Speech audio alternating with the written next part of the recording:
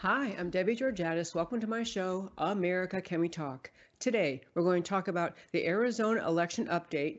Co-Cheese won't certify, Mojave does under threat.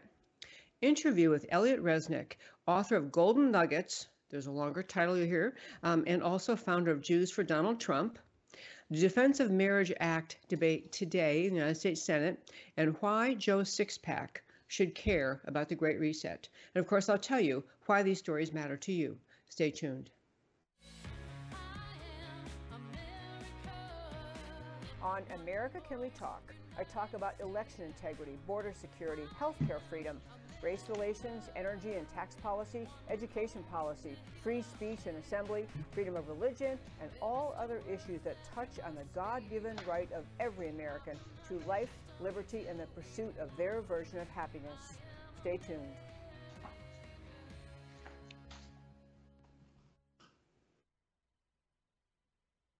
And hello again, and welcome to America Can We Talk, and to today's First Five. I'm Debbie Georgatis. First, I must plug our show for for Thursday of this week. We have our special Thursday show each week, in-studio audience, one guest the whole time. We have Dr. Kelly Ward joining us. She's the chairman of the Arizona GOP. A perfect segue into my First Five segment. She is going to bring us up to date what's happening in the great state of Arizona and the battle over whether or not to certify the ridiculous November 8th midterm elections in Arizona. Quick little update on what's happened. Yesterday, Monday, was the day that the state law in Arizona requires every county to certify the elections. And so one county said no, the county of Cochise, C-O-C-H-I-S-E, Cochise just said, can't certify, need answers. Everyone's watching Maricopa County, of course. Cochise County said they want answers, they want verification, that the machines were functioning, which is ridiculous because they weren't, and they have delayed their certification until Thursday. They are now the subject of litigation. They've already been sued over this, over their refusal to certify the election results in Cochise County. And I want to urge you, I cannot dive into it right now, I may later in the show, I want to urge you to read one column that was dedicated to what's occurring in the Arizona elections. This is from the Substack of Emerald Robinson, who is a brilliant writer, thinker. Emerald Robinson's Substack is called, Is the Federal Government Rigging Maricopa County? Honestly, she's a genuine journalist. She researches, she writes beautifully and really understandably. You got to read there about how extremely alarming what is occurring in Maricopa County, Arizona really is. So I'm going to play a clip from one person there in a moment. But first I want to tell you the other county where there's was a battle over whether or not to certify the election of November 8th in Arizona is Mojave County. And for Emilio, my happy producer, I sent you a link. This is the first clip. Listen to what this gentleman whose job it is to honestly attempt to certify or not the elections of Mojave County, and what he had to say and why he went ahead and certified. If you can play that clip, please. Emilio. I vote aye under duress. I found out today that I have no choice but to vote aye or I'll be arrested and charged with a felony. I don't think that is what our founders had in mind when they used the democratic process to elect our leaders, our form of self-government, and I find that very disheartening. With your vote of 4 ayes and 0 nays, you've approved item 1B. Anything else for the good of the order? We're adjourned. Okay, this gentleman's name, who you just heard speaking, is Ron Gould. He's a member of the Mojave County Board of Supervisors. He wants to vote not to certify because he can see what literally millions of Americans can see. Things were out of line in Arizona, but he was actually told he would be charged criminally with a felony if he didn't certify an election. And actually, when you think about certification, I'm going to guess the form requires you to certify under penalty of perjury. So he's got to certify something which he doesn't believe, which he seriously questions, and he's being told, you just have to certify. This is a forced rubber stamp. And the other quick thing to tell you, wrapping up the first five, is this. This litigation filed against Cochise County. This is, first of all, threats from the Arizona government. And let me remind you, in case this fact eluded you or you forgot this, the most outrageous conflict of interest exists in the fact that in Arizona, the Republican candidate for governor was Carrie Lake. Been on my show before. She's a great, MAGA patriot. So she ran for governor, and the person on the Democrat side who ran was named Katie Hobbs. Katie Hobbs is the incumbent, the still Secretary of State Arizona, whose job it is to oversee elections. So Katie Hobbs has the job of overseeing her own election, her effort to move from Secretary of State to governor. And if there is never a conflict of interest, I mean, this is law school 101. She's overseeing the election and making decisions regarding election integrity as Secretary of State on a ballot in which she is running for the highest office in the state. I mean, I'm just going to tell you, if it were the roles are reversed and this was true of a Republican candidate, that you were Secretary of State and you would not step down, would not step aside, even when asked formally, can you get yourself out of the way and allow for a fair election, she wouldn't do it. You would have the media, you'd have a media mouthpiece in this country complaining about the absurdity, the dishonesty of the election. Katie Hobbs, doesn't matter. She's Secretary of State. She overseeing the election. Now she's engaged in the legal hassling of any of the county board of supervisors who won't certify the election. Outrageous, does not even begin to describe. More on this Thursday. I do urge you to remember to mark your calendar and tune in to Thursday's show for our interview with Arizona GOP Chair Dr. Kelly Ward. And that, my very fine friends, is today's First Five. Okay, so we have a guest joining us, and this gentleman's name is Elliott Resnick, and he is joining us via Skype. And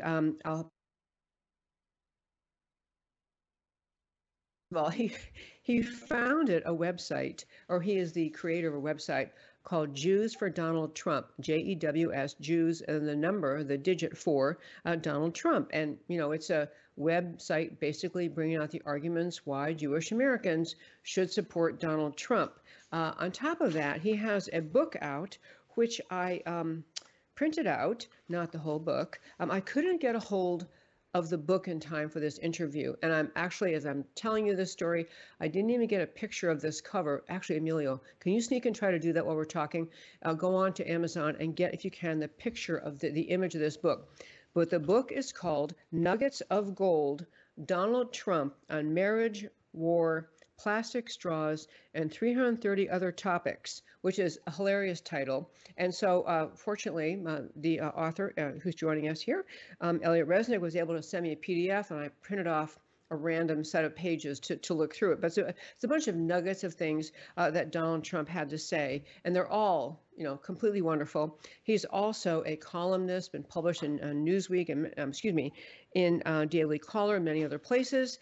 And I really want to talk to him both about why he is urging that Jewish Americans should support Donald Trump, and just to share some of the nuggets in his new book out now, Nuggets of Gold, Donald Trump on Marriage, etc. Welcome to the show, please, Elliott Resnick. Hello, sir.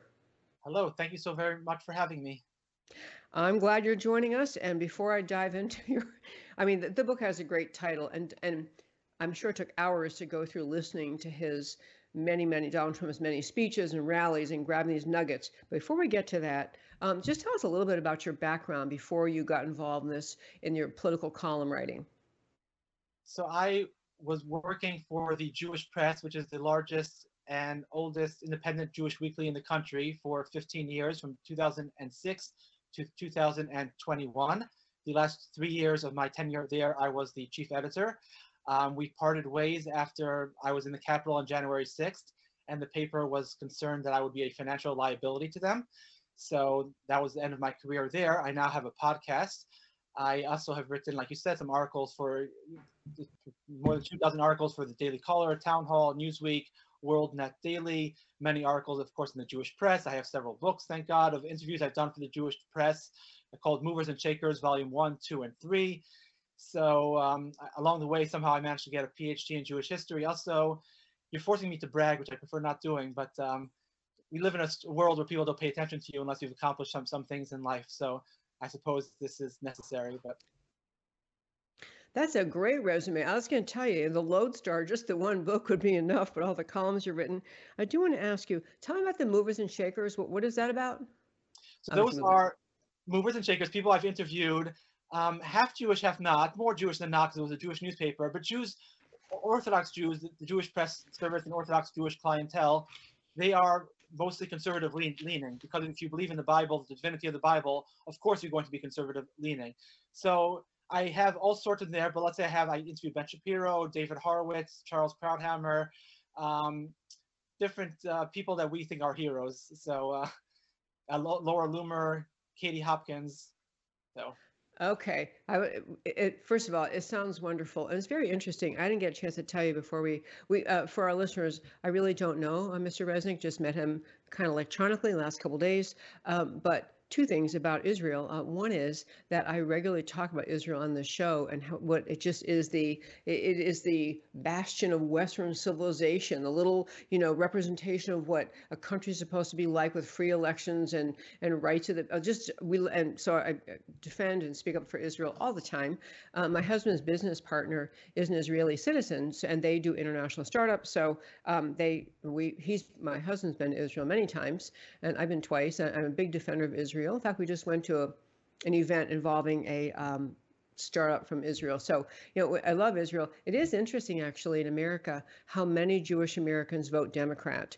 We have a close friend who lived across from us in our past house before we moved up to the country, who is an active, very active conservative Jewish woman, active Republican Party. And she's often lamenting about how the Jewish population in America, for some reason, continues to vote Democrat, even though, to her view, and it sounds like yours, when you line up biblical values that are, the Old Testament values that are the core of the Jewish faith, they really should drive you to the Republican Party. So this isn't why we're talking today, but what do you think do you do this in part to try to inspire Jewish Americans to reconsider why so many of them vote Democrat? Is that part of what you're trying to do?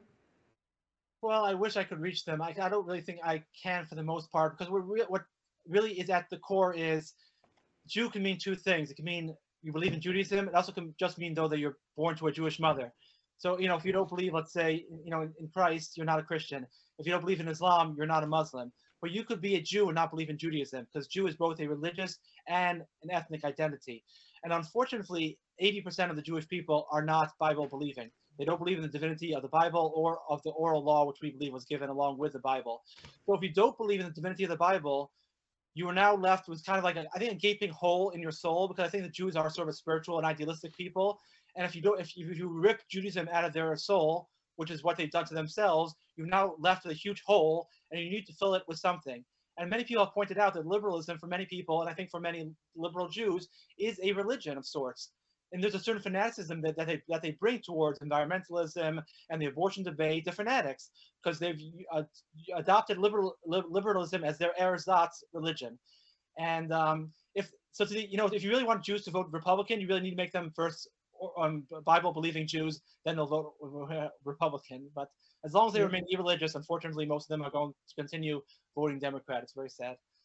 Yeah, it really is. It's kind of funny. I know there are many different factors involved, but part of what I try to do in my show, in America Can We Talk, my premise I always say is my whole purpose in doing the show is to speak up and defend America, inspire people to understand the really unique, extraordinary greatness of America, which comes from the ideas of the founding and the notion of, equal rights from God and God-given rights because you're born, and rule of law, and all the things spelled out in the Declaration of Independence and the Constitution. This whole extraordinary country of land of opportunity was built by those ideas. And I feel frustrated and deal with the women's vote because that, still we have, actually the women in America tended to vote conservatively, vote Republican up until 1980. And they got a little alarmed by Ronald Reagan, who they viewed to be kind of they were a little bit worried he was a warmonger, even though he wasn't.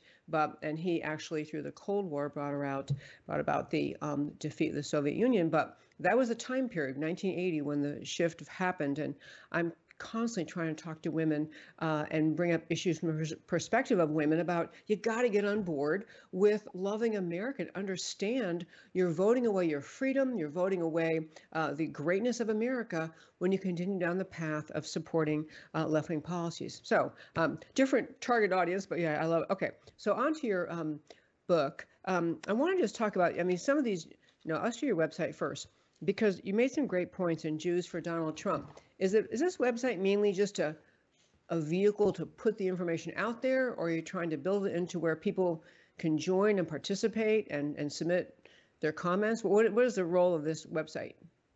It's mainly to sort of make a public declaration that there are Jews and many Jews who love Trump. And I did it particularly because I was so upset at what happened on the night of November 8th and the next day, November 9th. That night and the next day, people publicly and cruelly, I think, dumped Trump. Now, Trump is a man who for 7 years has gone through hell on earth for us. He could have easily compromised and gone along, go with the flow, and not suffer, but he did. Vilified, maligned, and libeled for 7 years straight. They're trying to ruin his life. At least two attorneys general are trying to throw him in jail. And he's gone through two impeachments. And after all of that, for everyone to suddenly dump him on one night, and many conservatives did dump him that night, I thought was so cruel. And including, unfortunately, I must say, some Jews and even some Orthodox Jews did it. And I was so upset that I wanted to publicly declare that gratitude is actually one of the most important values of Judaism. And we Jews are very grateful for Trump for making America great. And that's the main case for Trump, is making America great. But particularly for the Jewish community, he has been probably the most pro-Israel president who ever existed. He's been probably the most pro-Jewish president who ever existed. He said a few years ago, those who seek the Jewish people's destruction, we will seek their destruction. Now, that's an unbelievable statement, going way beyond the call of duty. He's not the president of the Jews, he's the president of America. And yet to make such a strong statement, so he's someone as pro-Jewish and pro-America as him, for us to dump him like that, as so many people did, I thought was so cruel that I wanted to publicly declare that there are many Jews who love Trump. In areas of Brooklyn, he got 80 to 90% of the vote in 2020. I found one precinct in Brooklyn, he got 97% of the vote. Oh So the gosh. grassroots on the street, there are a lot of Orthodox Jews who absolutely love him. And you know what? If you don't want to vote for him eventually, fine. You could do it slowly eventually. You don't publicly and cruelly dump him all in one day like so many people did. And that's the website was a reaction to that. Okay, love that. And again, the website we're speaking about is Jews, JEWS, the digit for Donald Trump. And so it's jewsfordonaldtrump.com. I will say on the second page, I'm not going to read them, but on one of the pages you have the Jewish case for Trump. And honest to goodness, really is as equally as appealing, should be, to every voter. Just a quick listing, bullet point listing of many of his accomplishments, including, and this actually woke me up to the recognition how many American Jewish people don't really love Israel or feel attached to Israel. I always say, I think my husband and I feel, when we're Christian, I feel like we feel more attached to Israel and defensive of it than many Jewish Americans. But you're making reference to his having moved the embassy, the American embassy, to Jerusalem. I mean, that is like, it seemed like that was an understood goal for years and promised by many Republican presidents, and just never done. Well, we thought about it, we tried, ran into opposition, and he just, as he did many things, he knew the right thing to do, and he did it. So I urge our listeners, go to that page on this website. It's called The Jewish Case for Trump. Just great bullet points, irrefutable bullet points, actually. Well, let's turn to your book for a second. First of all, Emilio, my wonderful producer, actually found a picture from Amazon. I wanted to show our listeners what the book looks like, if you can put that up. There you go. There's the Donald. And again, the book is called Nuggets of Gold, Donald Trump on Marriage, War, Plastic Straws. Okay, plastic straws, that's funny. And 330 other topics. So this is available on Amazon. I actually today ordered it. I'll get it on Saturday. But as I said earlier, I have a little printout of it so I can talk about it from that. So did you actually collect all these quotes yourself, or did you hire a team to do it, or what? No, I collected them myself. And it started in 2015, 2016. I was watching Trump just for sheer delight. I loved his political incorrectness. I loved that he spoke without a teleprompter. I loved that he spoke fast, to be honest. But in addition to all that, I noticed that Trump also was making very astute observations on all sorts of topics, and he was packaging them in a very pithy and, you could say, very Trumpian type way. So I'll just give a few examples. He was talking about the Middle East a few times, and he said, you know, if all the politicians had just gone to the beach for the last 15 years, we would be in a better position today in the Middle East than where we are. And that was just so on point. I mean, if you or I were talking about that issue, it would take us 10 minutes to get to that same conclusion. He skipped the 10 minutes, came straight to the conclusion, and he packaged that conclusion and gave it a livelier flavor than most regular people would have. He said, once spoke about torture. And, you know, people say, does torture work? Does it not work? Is it moral? Is it not moral? He said, of course torture works. He's talking about waterboarding. Of course it works. And he said, and you know what? If it doesn't work, the terrorists deserve it anyways for all that they're doing to us. That was my reaction also. I'm like, I could listen to a man like that all day long. More recently, he was asked, can you characterize your supporters? And he said, yes, I think I can. People who love America. And I was like, wow, that's brilliant. If you or I were discussing it, we would give an economic policy, a foreign policy, and he really got to the core of the issue. It really is true. The difference between Trump loving Republicans and Trump hating Democrats is love of America. That gets straight to the core of the issue. And so when It I started, does. Go ahead. yeah, no, so I started seeing all these different quotes. I said to myself, you know what? These are great quotes. I have to start collecting them. And then soon just I started collecting all sorts of quotes, not just quotes like that, but even just in general witty quotes. I'll give you, I guess, two last examples about himself. I have a whole appendix to the book where he's talking about himself. And left people on the left sometimes talk about self-awareness, the importance of self-awareness. Trump has tremendous self-awareness. He constantly is making fun of himself, which also goes to show you he's not, any real true dictator or fascist doesn't make fun of himself. Trump does all the time. He was asked after the North Korea summit, what if you're making a mistake? And Trump said, you know what, if I'm making a mistake, a few months from now, I'll be the first person to admit it. And then he stopped and said, no, you're right. I probably won't. I'll probably make an excuse for myself. Which is so true, And that's one last example. He was asked, to what do you attribute your popularity? And he said, honestly, it's my looks. He said, no, really, I'm very handsome. So Oh my God. he's just very funny. He's very incisive. And I collected, at the end, I collected over 630 quotes on 330 different topics from 180 different speeches, rallies, press conferences, etc. And yes, I did them all myself. It took a while, but I was enjoying watching the rallies while I was doing it. So it paid off. I'm sure you were. I'm sure you were. It's a funny thing you're describing this trait about him as being so direct and pithy. It really is. I think politicians are always thinking, well, what I think is X. But to get to that point, I better run through, well, I don't mean this, and I don't mean any offense to this, and I don't really mean to imply this. And so by the time they get to their point, people are like, well, just what? What do you want trying to say? And that directness, is really, it's very appealing. And I will back up one more thing. You mentioned watching him in 2015 and 2016. So when he first announced he was running for president, were you right on board? You were ready for him to win the nomination? I actually was. I was one of those people who were supporting Trump from week one, for a few reasons. Number one, I had heard him on the Michael Savage show a few years earlier talking about keeping the oil in Iraq. Now, I'm sure you'll recall, during that whole Iraq war, Bush and company were at pains to say, no, absolutely not. We are not going to war for the oil. Absolutely not. Out of the question.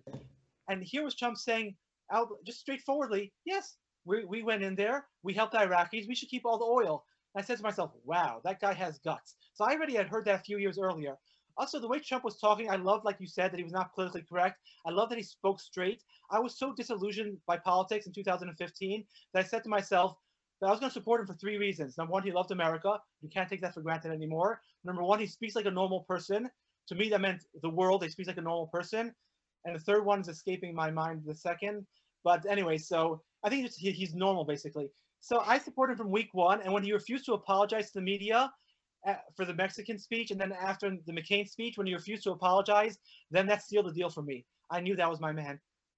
Yep. I was making some notes where you're talking, because it's funny. I've done the show since 2014, and I will tell you, I also used to do Fox News national political analysis. I'm in radio, and when he first came along, I said, I'm going to embarrass to admit, I will tell you at least 24 times, the Republican voters are not going to pick Donald Trump. I actually said that because I'm used to politicians who are more, especially at that level, presidential level, who just speak in a very, kind of an eloquent way. And they sound, not necessarily practiced, but they sound statesmanlike, and he just radiated not statesmanlike. And I don't mean that he isn't a statesman, but I mean he just wasn't going to conform to the expectation of a lot of people and who've been following politics for a long time.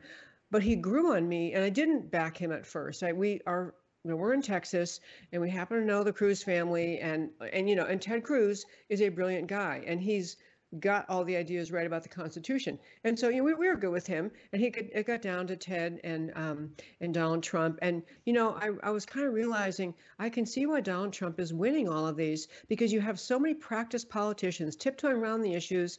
And he's just saying, this is a problem we have. And I mean, bringing the border to the American people's attention was huge. I think up until that point, I remember when he was first talking about it, other politicians, other candidates were saying, well, yeah, it's probably better to have a secure border. It was kind of like they were debating, probably better to have, a 55-mile-an-hour speed limit or something, as though they were, very, and they didn't have the sense of immediacy and passion that Donald Trump had. And he got people paying attention to what really the Obama administration has been doing for 8 years before that. And frankly, the American left have been doing even longer than that, which is making the southern border porous, allowing more and more people to cross with no responsibility, no, we don't even know who they are, where they are. So he really did re-engage the American people. In the and just wake them up those issues. The other thing he did, and you kind of touched on it, but I think it's really important. The left had managed over decades through schooling, through what kids were taught in school, they had managed to dumb down patriotism. They had managed to make patriotism and just kind of gut level love of America something you should relegate to the ignorant, to the uninformed, to the uneducated who just rah flag waving people, but they don't understand. And they had managed to make patriotism kind of for like the low information voter type thinker. And what Donald Trump did by talking about the importance of the border, the military, our trade practices that were driving jobs abroad, he really re-inspired in American people the idea it's okay to love America. In fact, it's the right thing to love America. And this is how he brought all these, kind of the lunch bucket crowd, the people who either didn't vote at all, or if they did, they kind of voted with their union and voted Democrat. He re-inspired patriotism in the people. And I'm going to let you respond to all that, but I quickly got to mention for our radio listeners on Brighteon Radio, thank you so very much for carrying the show. At 30 minutes past the hour, you will go off to a 3-minute commercial break, and we will be right here when you come back. So do not go away during that 3-minute break. You're also going to cut off at 3 minutes before the top of the hour. You will miss, therefore, at the end of the show, you'll miss my Why It Matters feature, one of the most popular features on the show. So you can go to our website, americacanwetalk.org, americacanwetalk.org, and you can go to that website, listen to all past interviews, Why It Matters features. You can watch the end of today's show. You can watch the show live there at americacanwetalk.org. So radio listeners, do not go away on our break. Now back to you, Elliott Resnick. I'd love to have you just talk about and embellish on what I'm saying, or I'm assuming you're agreeing, which is this whole idea. Donald Trump made patriotism cool and right, passionate patriotism, cool and right, and he reignited it in the American people. I think that's what drove a lot of people, otherwise not political, to support him. But go ahead and you tell me other reasons you think that people got behind Trump in 2016. No, I think you're right. And I remember the third thing reason I supported him was he thought outside the box. I know had Huckabee or Cruz won, that would have been fine with me. But I thought Trump had something above them, which was that he thinks outside the box that I liked, actually. But in terms of the patriotism, there's no question that you're right. And one thing that proved that point to me was his mentioning constantly of George Patton and George MacArthur. Now, you could say that him being pro-abortion or something like that, maybe some strategist, told him this is what you have to say in order to get Republican voters. Nobody told him to speak about Patton or MacArthur. That came straight from the gut. And Patton and MacArthur exuded love of America, especially Patton. Trump used to talk about Patton slapping soldiers across the face. Now, again, these are things that people are embarrassed by nowadays. How dare Patton slap somebody across the face? But it was a certain incident where the soldier was being too weak, and Patton wanted to toughen the soldier up, so he slapped him across the face. And Trump loved that story. And Trump loved that story with Pershing, dipping the bullets in the blood and killing 49 terrorists with the bullets dripped in blood. Nobody told Trump to say that. That came straight from Trump's gut, and that's classical American. It just is. I mean, Europeans hate it. It's not sophisticated. It's not enlightened. But that's typical American. And I love that, and Trump loved that, and I think that resonated with so many people. I do too, and I have to say I've been trying to do a pitch on the show. I'm going to do a show that on tomorrow about the various candidates running. But when you hear people on the Republican side say, "Well, he was great for those 4 years, but a lot of people don't like him, and he's divisive," and I want to talk about this divisive issue with you.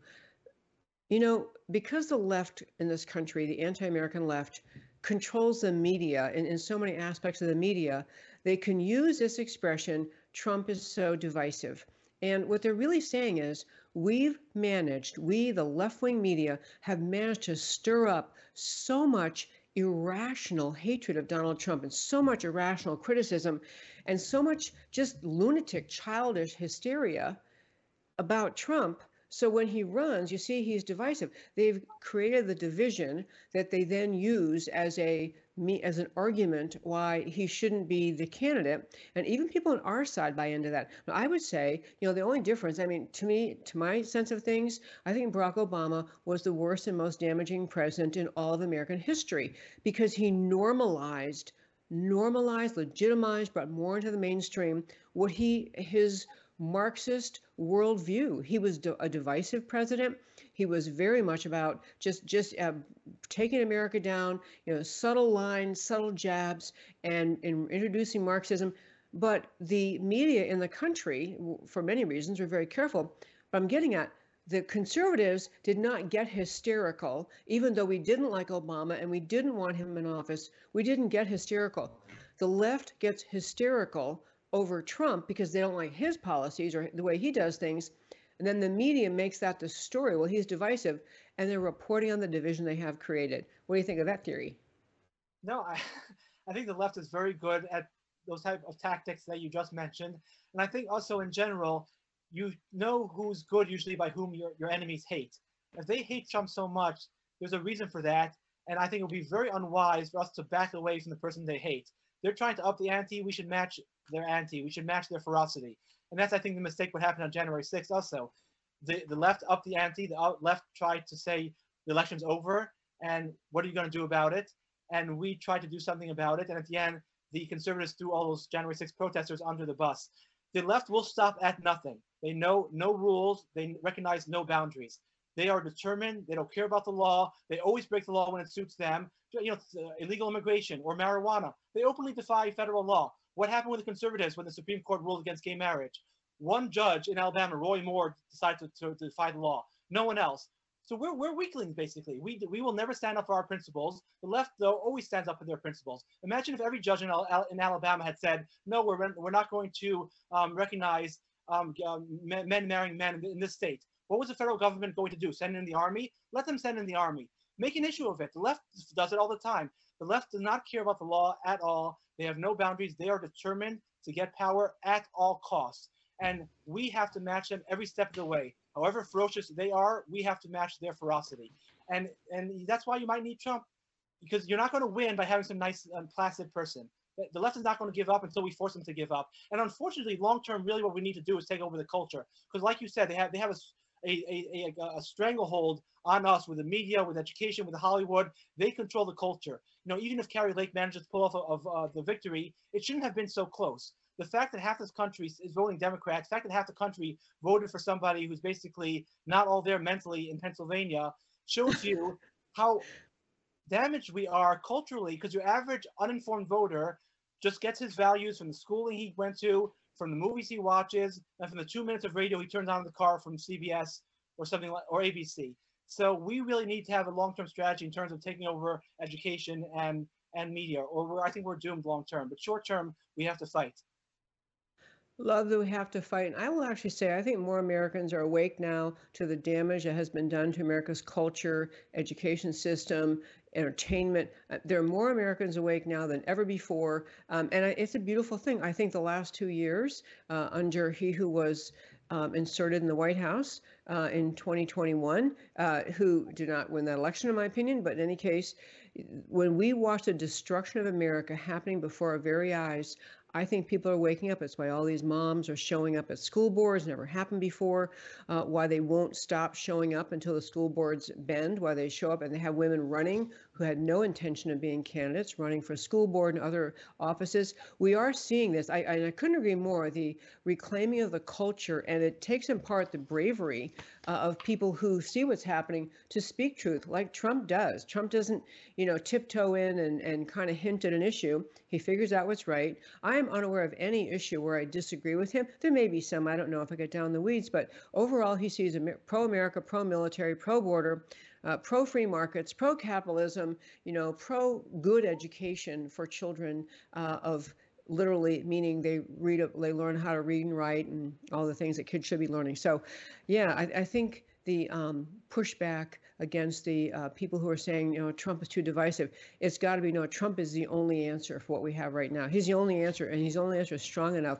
We have to be better as citizens and advocates for pointing out why we think that. Okay, Elliott Resnick, people could find your book. Again, your book is Nuggets of Gold, Donald Trump on Marriage, War, Plastic Straws, and 330 other topics, and it's on Amazon. You can get it there, and also urge people to check out your website, because I think you have some just some really succinct points for people to really think about. What was life in America like? What did Donald Trump accomplish in 4 years? So that website again for folks is Jews, the numeral 4, DonaldTrump.com. Elliott Resnick, thank you for joining me today. Thank you so very much for having me. I really appreciate it. Great to talk with you. Thank you so much. Okay, folks, I'm going to do 2 other quick things in the show today. I certainly hope I'm going to do 2 other things. One is, I want to tell you right now in Washington, D.C., in the Senate, there is a debate ongoing in the Senate regarding a bill called Defense of Marriage. And as many other examples exist, the left names things for exactly the opposite of what they really are doing. For example, they called it the Inflation Reduction Act, when even everyone in Washington who looked at it, including all the experts, said, no, actually, this is going to radically increase inflation.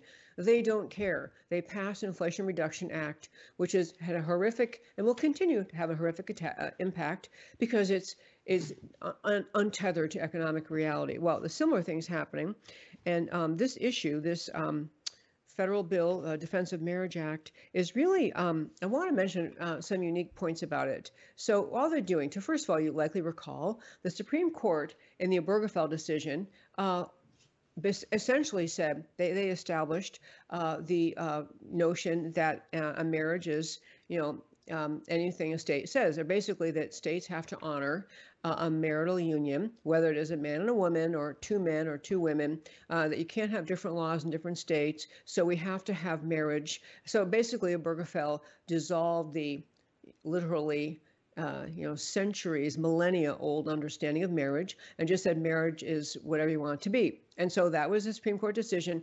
So states, are supposed to follow that and can't have laws saying, no, here in our state, we're going to have a different definition of marriage. So this is already in place. So I just said Obergefell is the Supreme Court's ruling.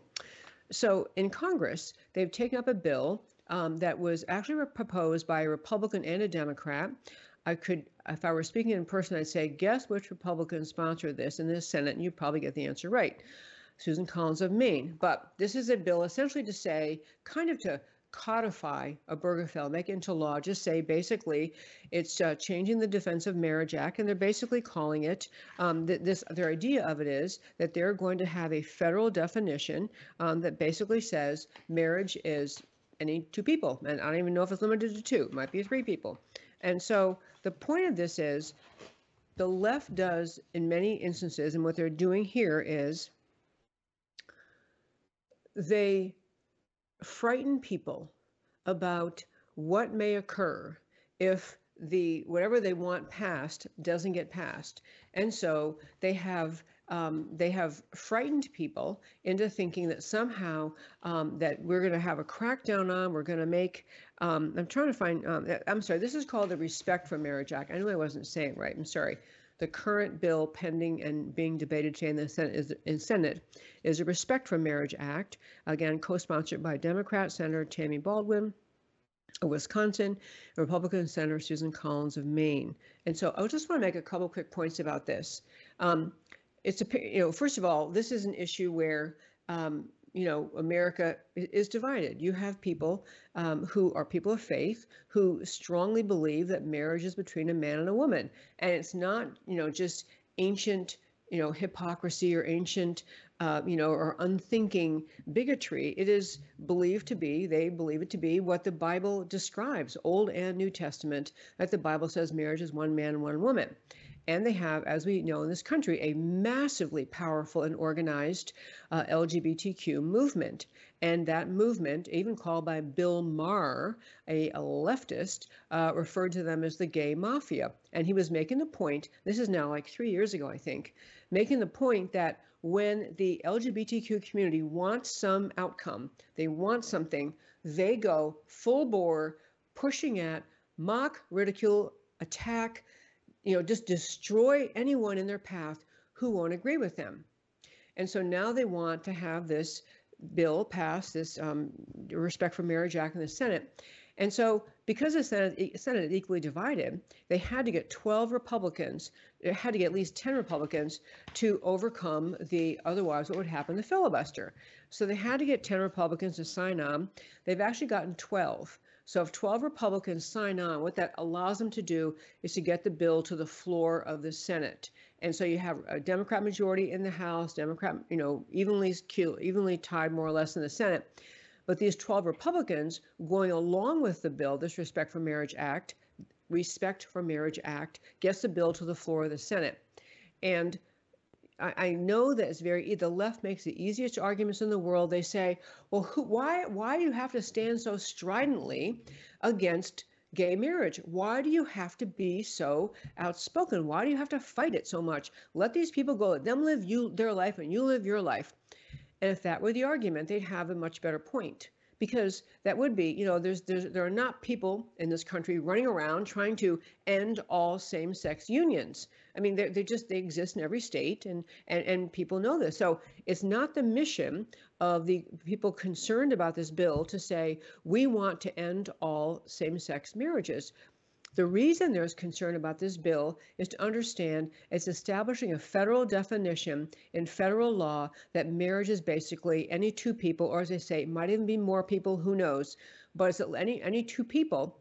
And what that does is it gives power to many federal agencies, as well as state level agencies, as well as potentially even civil litigation. So it threatens Christian churches, probably Jewish synagogues, because many in the conservative Jewish world support traditional marriage. So you have churches, you have and synagogues, and maybe even mosques. You have hospitals. You have many hospitals they are created and funded by Christians, often Catholic hospitals, or some Protestant denominations have hospitals. Get the point that once you establish it is federal law that you must recognize any marriage, any two people, you get around to the point where you ask, well, what is it then that happens to a Catholic school that says we actually don't hire gay teachers because we want traditional Catholic doctrine taught to the students, which is marriage is a man and a woman? What happens to a Catholic school, any other private religious school, hospitals that may have provisions regarding whether about abortion, about who they treat as a spouse? What this bill will do is undermine the ability of people of faith to stand with and live out their faith, their belief in what a marriage is. Again, it's not the conservatives who believe in traditional marriage who are trying to shut down the same-sex unions. It is the advocates for the LGBTQ community, the advocates for same-sex marriage, pushing to shut down the ability of Americans who believe in traditional marriage from living out their faith, whether it is their Catholic high school, their church itself. The church may say, we don't hire, gay pastors, we don't allow gay Sunday school teachers. Whatever it is a church would do, a school, institutions of faith may want to carry out their faith and make decisions based on what they believe to be the God-defined idea of marriage. And so the reason people are concerned at what's happening in Washington is because this is the camel's nose in the tent, what other expression you want to use. It is, but in this case, it's even more than that. It is the perpetual dissolution, the perpetual ongoing next step along the way destruction of the idea that people of faith in America are allowed to have people of faith are allowed to live out their faith And in the organizations they back, they support, they fund, they created. I mean, literally, these organizations are often, they were created by the Catholic Church, other churches, and those institutions will be under threat from the EEOC, other federal agencies, state agencies across this country, because you're expanding the push for forcing Americans to agree with the LGBTQ definition of what marriage is.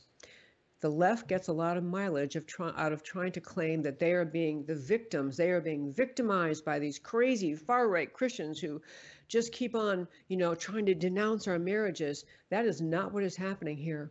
This is not Christians or those of traditional faith believing in a traditional marriage trying to shut down gay marriage or same-sex unions.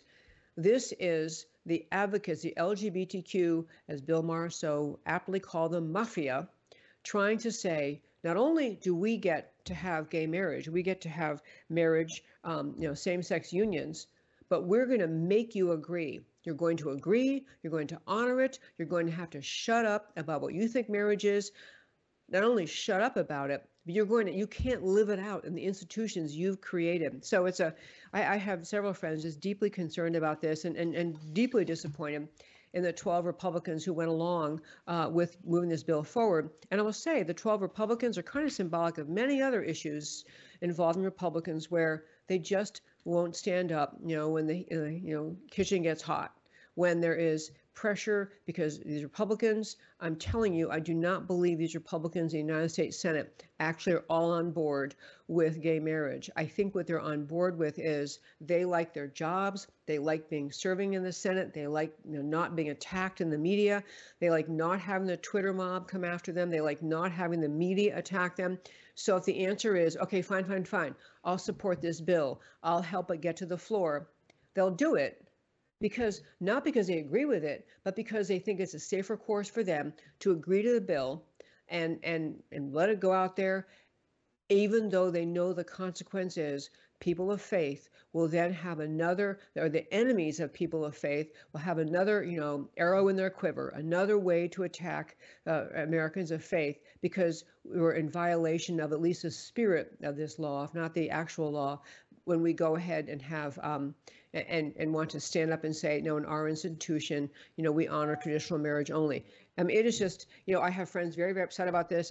It feels a little bit like the horse is out of the barn, but there are massive, massive long-term implications for the freedom of religion in America if this bill passes. And I don't think any of these Republican senators who got behind it, they either never thought about it, didn't consider the long-term implications, or they felt it was more important to hold on to their power and duck and avoid the attack of the LGBTQ world, mob. And so easier to support it and not have their name in headlines and not have attacks coming on them in their jurisdictions. So it's easier to go ahead and support the bill, even though the cost to people of faith in America will be significant. Anyway, we'll track that bill. Okay, one more thing I want to hit, and this is, I tell you folks, I've been talking many times on this show about the idea of the Great Reset. And it occurred to me, I had a thought I really want to share with you. So there's a book out on the Great Reset. And I'm just going to tell you about the book, but this is one argument. And the reason I want to do this is I think that there are many people who, these are probably these are Trump voters, the people who came out of the woodwork who hadn't voted for decades, but they hear a guy saying, yay, America, pro-America, America first, and MAGA, and that the American government should look out for the American people. These people, who love Trump and voted for him and love the conservative agenda, there are many of them who don't have time to think about this whole Great Reset and whether or not it really matters to them. I want to make arguments over the next year, and I don't know how long, about how much this Great Reset could really change things. Because if you're the average American and and you're not high income, you work every day, every week, you bring your paycheck home so you can put food on the table and pay your rent or pay your mortgage, and maybe pay your car payment and get your kids to piano practice on time and get little Timmy off to baseball practice. Your life is consumed, and you hear this kind of gobbledygook talk about, ideology of the Great Reset and Klaus Schwab and all these people in the G20 summit and these international meetings, and you could be thinking, what do I care? Why would I care? I don't care what they say at these international meetings. I live in America. I live in rural, wherever you live. I live in a small town. None of this happening across the world matters to me. It's a very reasonable view for many people to have. And the reason I want to start harping on it more and more is because people often wait on political issues, on getting involved in cultural issues until the issue's at their doorstep, or the issue's in their wallet, that they all of a sudden realize, oh, this is why I should have cared about taxes going up, because all of a sudden I don't have the money I thought I did. Even though I keep working, I don't have the money in my wallet. And so these kind of at your front doorstep issues tend to drive people into activism. And it's why, for example, as I always mention, why these parents are showing up at school boards, because they're finally seeing, dang, this left-wing lunacy of critical race theory and LGBTQ activism and transgender grooming for kindergartners is right in my face now. And now I'll show up. But I want to talk to you about how consequential the Great Reset is. So this book I mentioned is out, and it's called Against the Great Reset, 18 Theses Contra to the New World Order. Contra the New World Order. It's a pretty intense book, but there was one segment, and so it's just arguments against the Great Reset. I want to make the point that one of these guys was talking about is how, the people I'm describing who say, I just want to, get through the day, get a paycheck, blah, blah, blah. These people still think, the vast majority of them still think, that America is a land of promise and opportunity, that if they encourage their kids, stay in school, go to school, get good grades, pay attention, don't get in trouble, work hard, develop your skills, develop your interests, pursue education, get yourself off to a career where you can thrive and perhaps go to college and go to grad school and you can be anything you want to be. You hear that concept expressed to children in America, and this is expressed to children in America from the lowest income to, middle class America and up to the higher echelon. But this middle-class American idea, the idea that families in America have taught their kids for decades, you can rise up, you can become something better, but you have to work hard, stay in school, all the things I just said. You have to apply yourself. This is the reason America was viewed as a land of opportunity by millions around the world, because we set up this system here to encourage, to have upward mobility possible, to encourage people to think, I can be something better. I can earn more money than my parents. I can have a better job than my parents. I can own a home. My parents only had an apartment or a trailer that we grew up in. You had people believing in the American dream, and they believed in the right of the individual and the capacity of the individual to thrive, to grow, to become something. And now I go back to the Great Reset.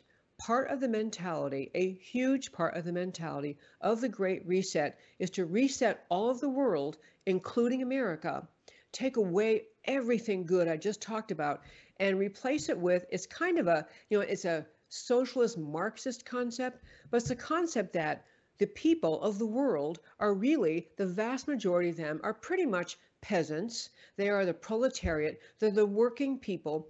And that what government's job is to take control of every issue, take control of the issues of the money that put climate policy in place, put every policy they want, eviscerate borders, put everything in place.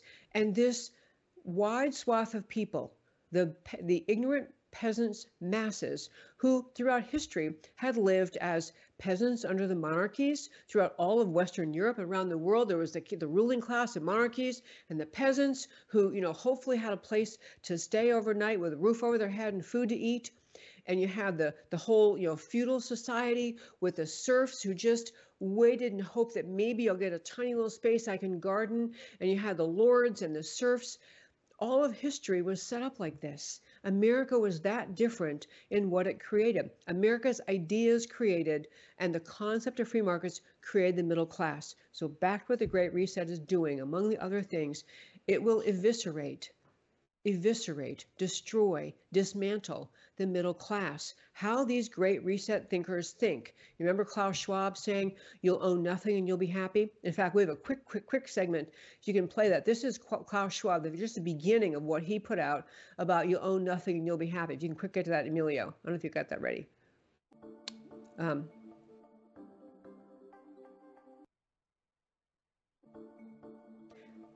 Okay.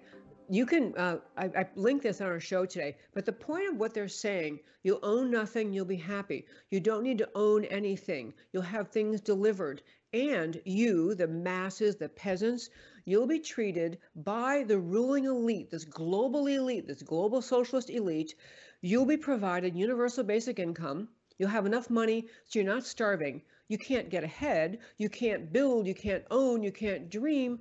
But enough money, universal basic income, once a week, once a month, will give you enough to get through.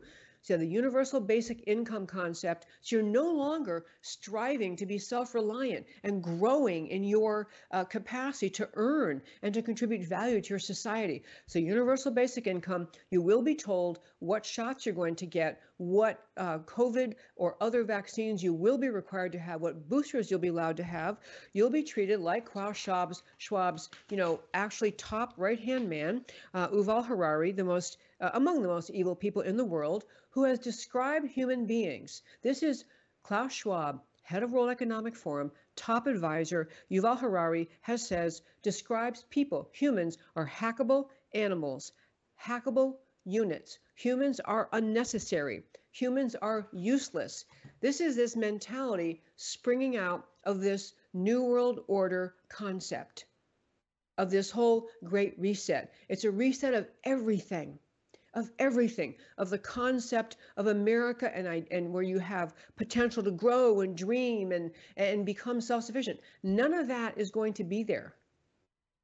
And if you're, Joe Sixpack and you thinking, what do I care? You're still talk, bunch of ideas. When you understand the percentage of people who run the American left, the anti-American Marxist Democrat Party, they are 100% on board with this Great Reset. They're all about it. They love rubbing elbows with the World Economic Forum powerful. They think they're part of it. They think they're going to be the ones running things. It's really vital you understand this. Your capacity to live the middle class dream, to rise up and create the American dream for yourself, it is being eviscerated. It will be destroyed under this Great Reset. I'm going to have to go because we're nearly out of time. I'm going to be exploring this with you more and more. But understand the Great Reset isn't just about someplace else far away. It is an utter destruction of the very idea of America and the promise of America, the promise of middle class rising up and becoming better.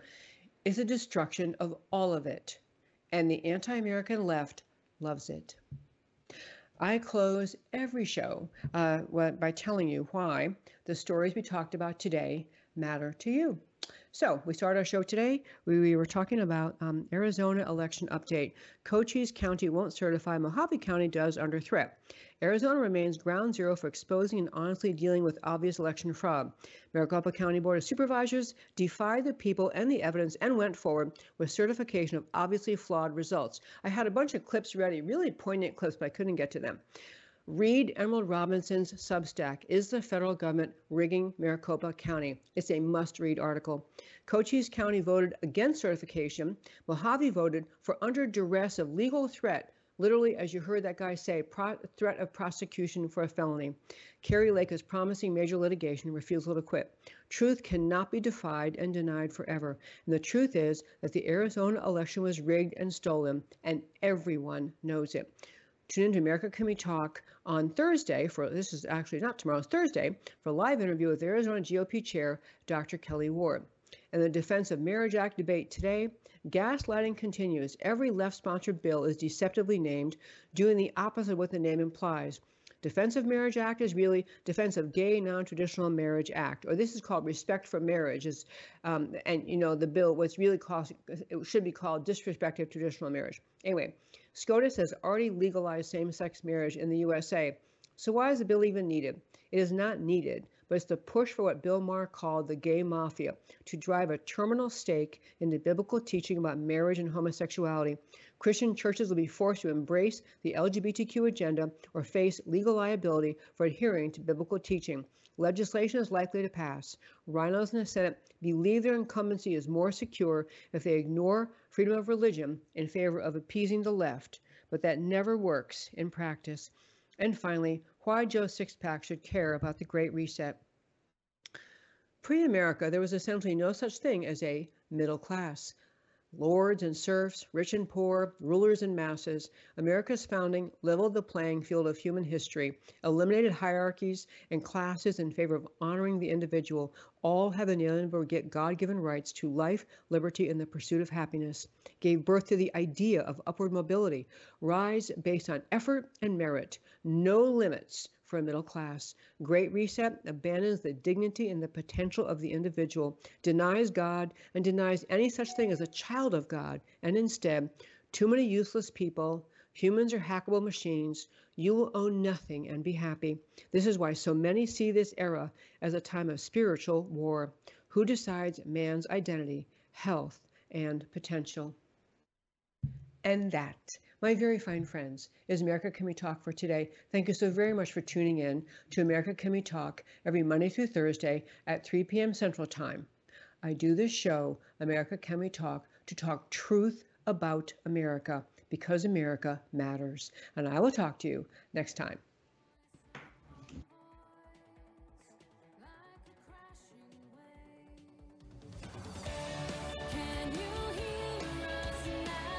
America Can We Talk? Truth about America. Can you hear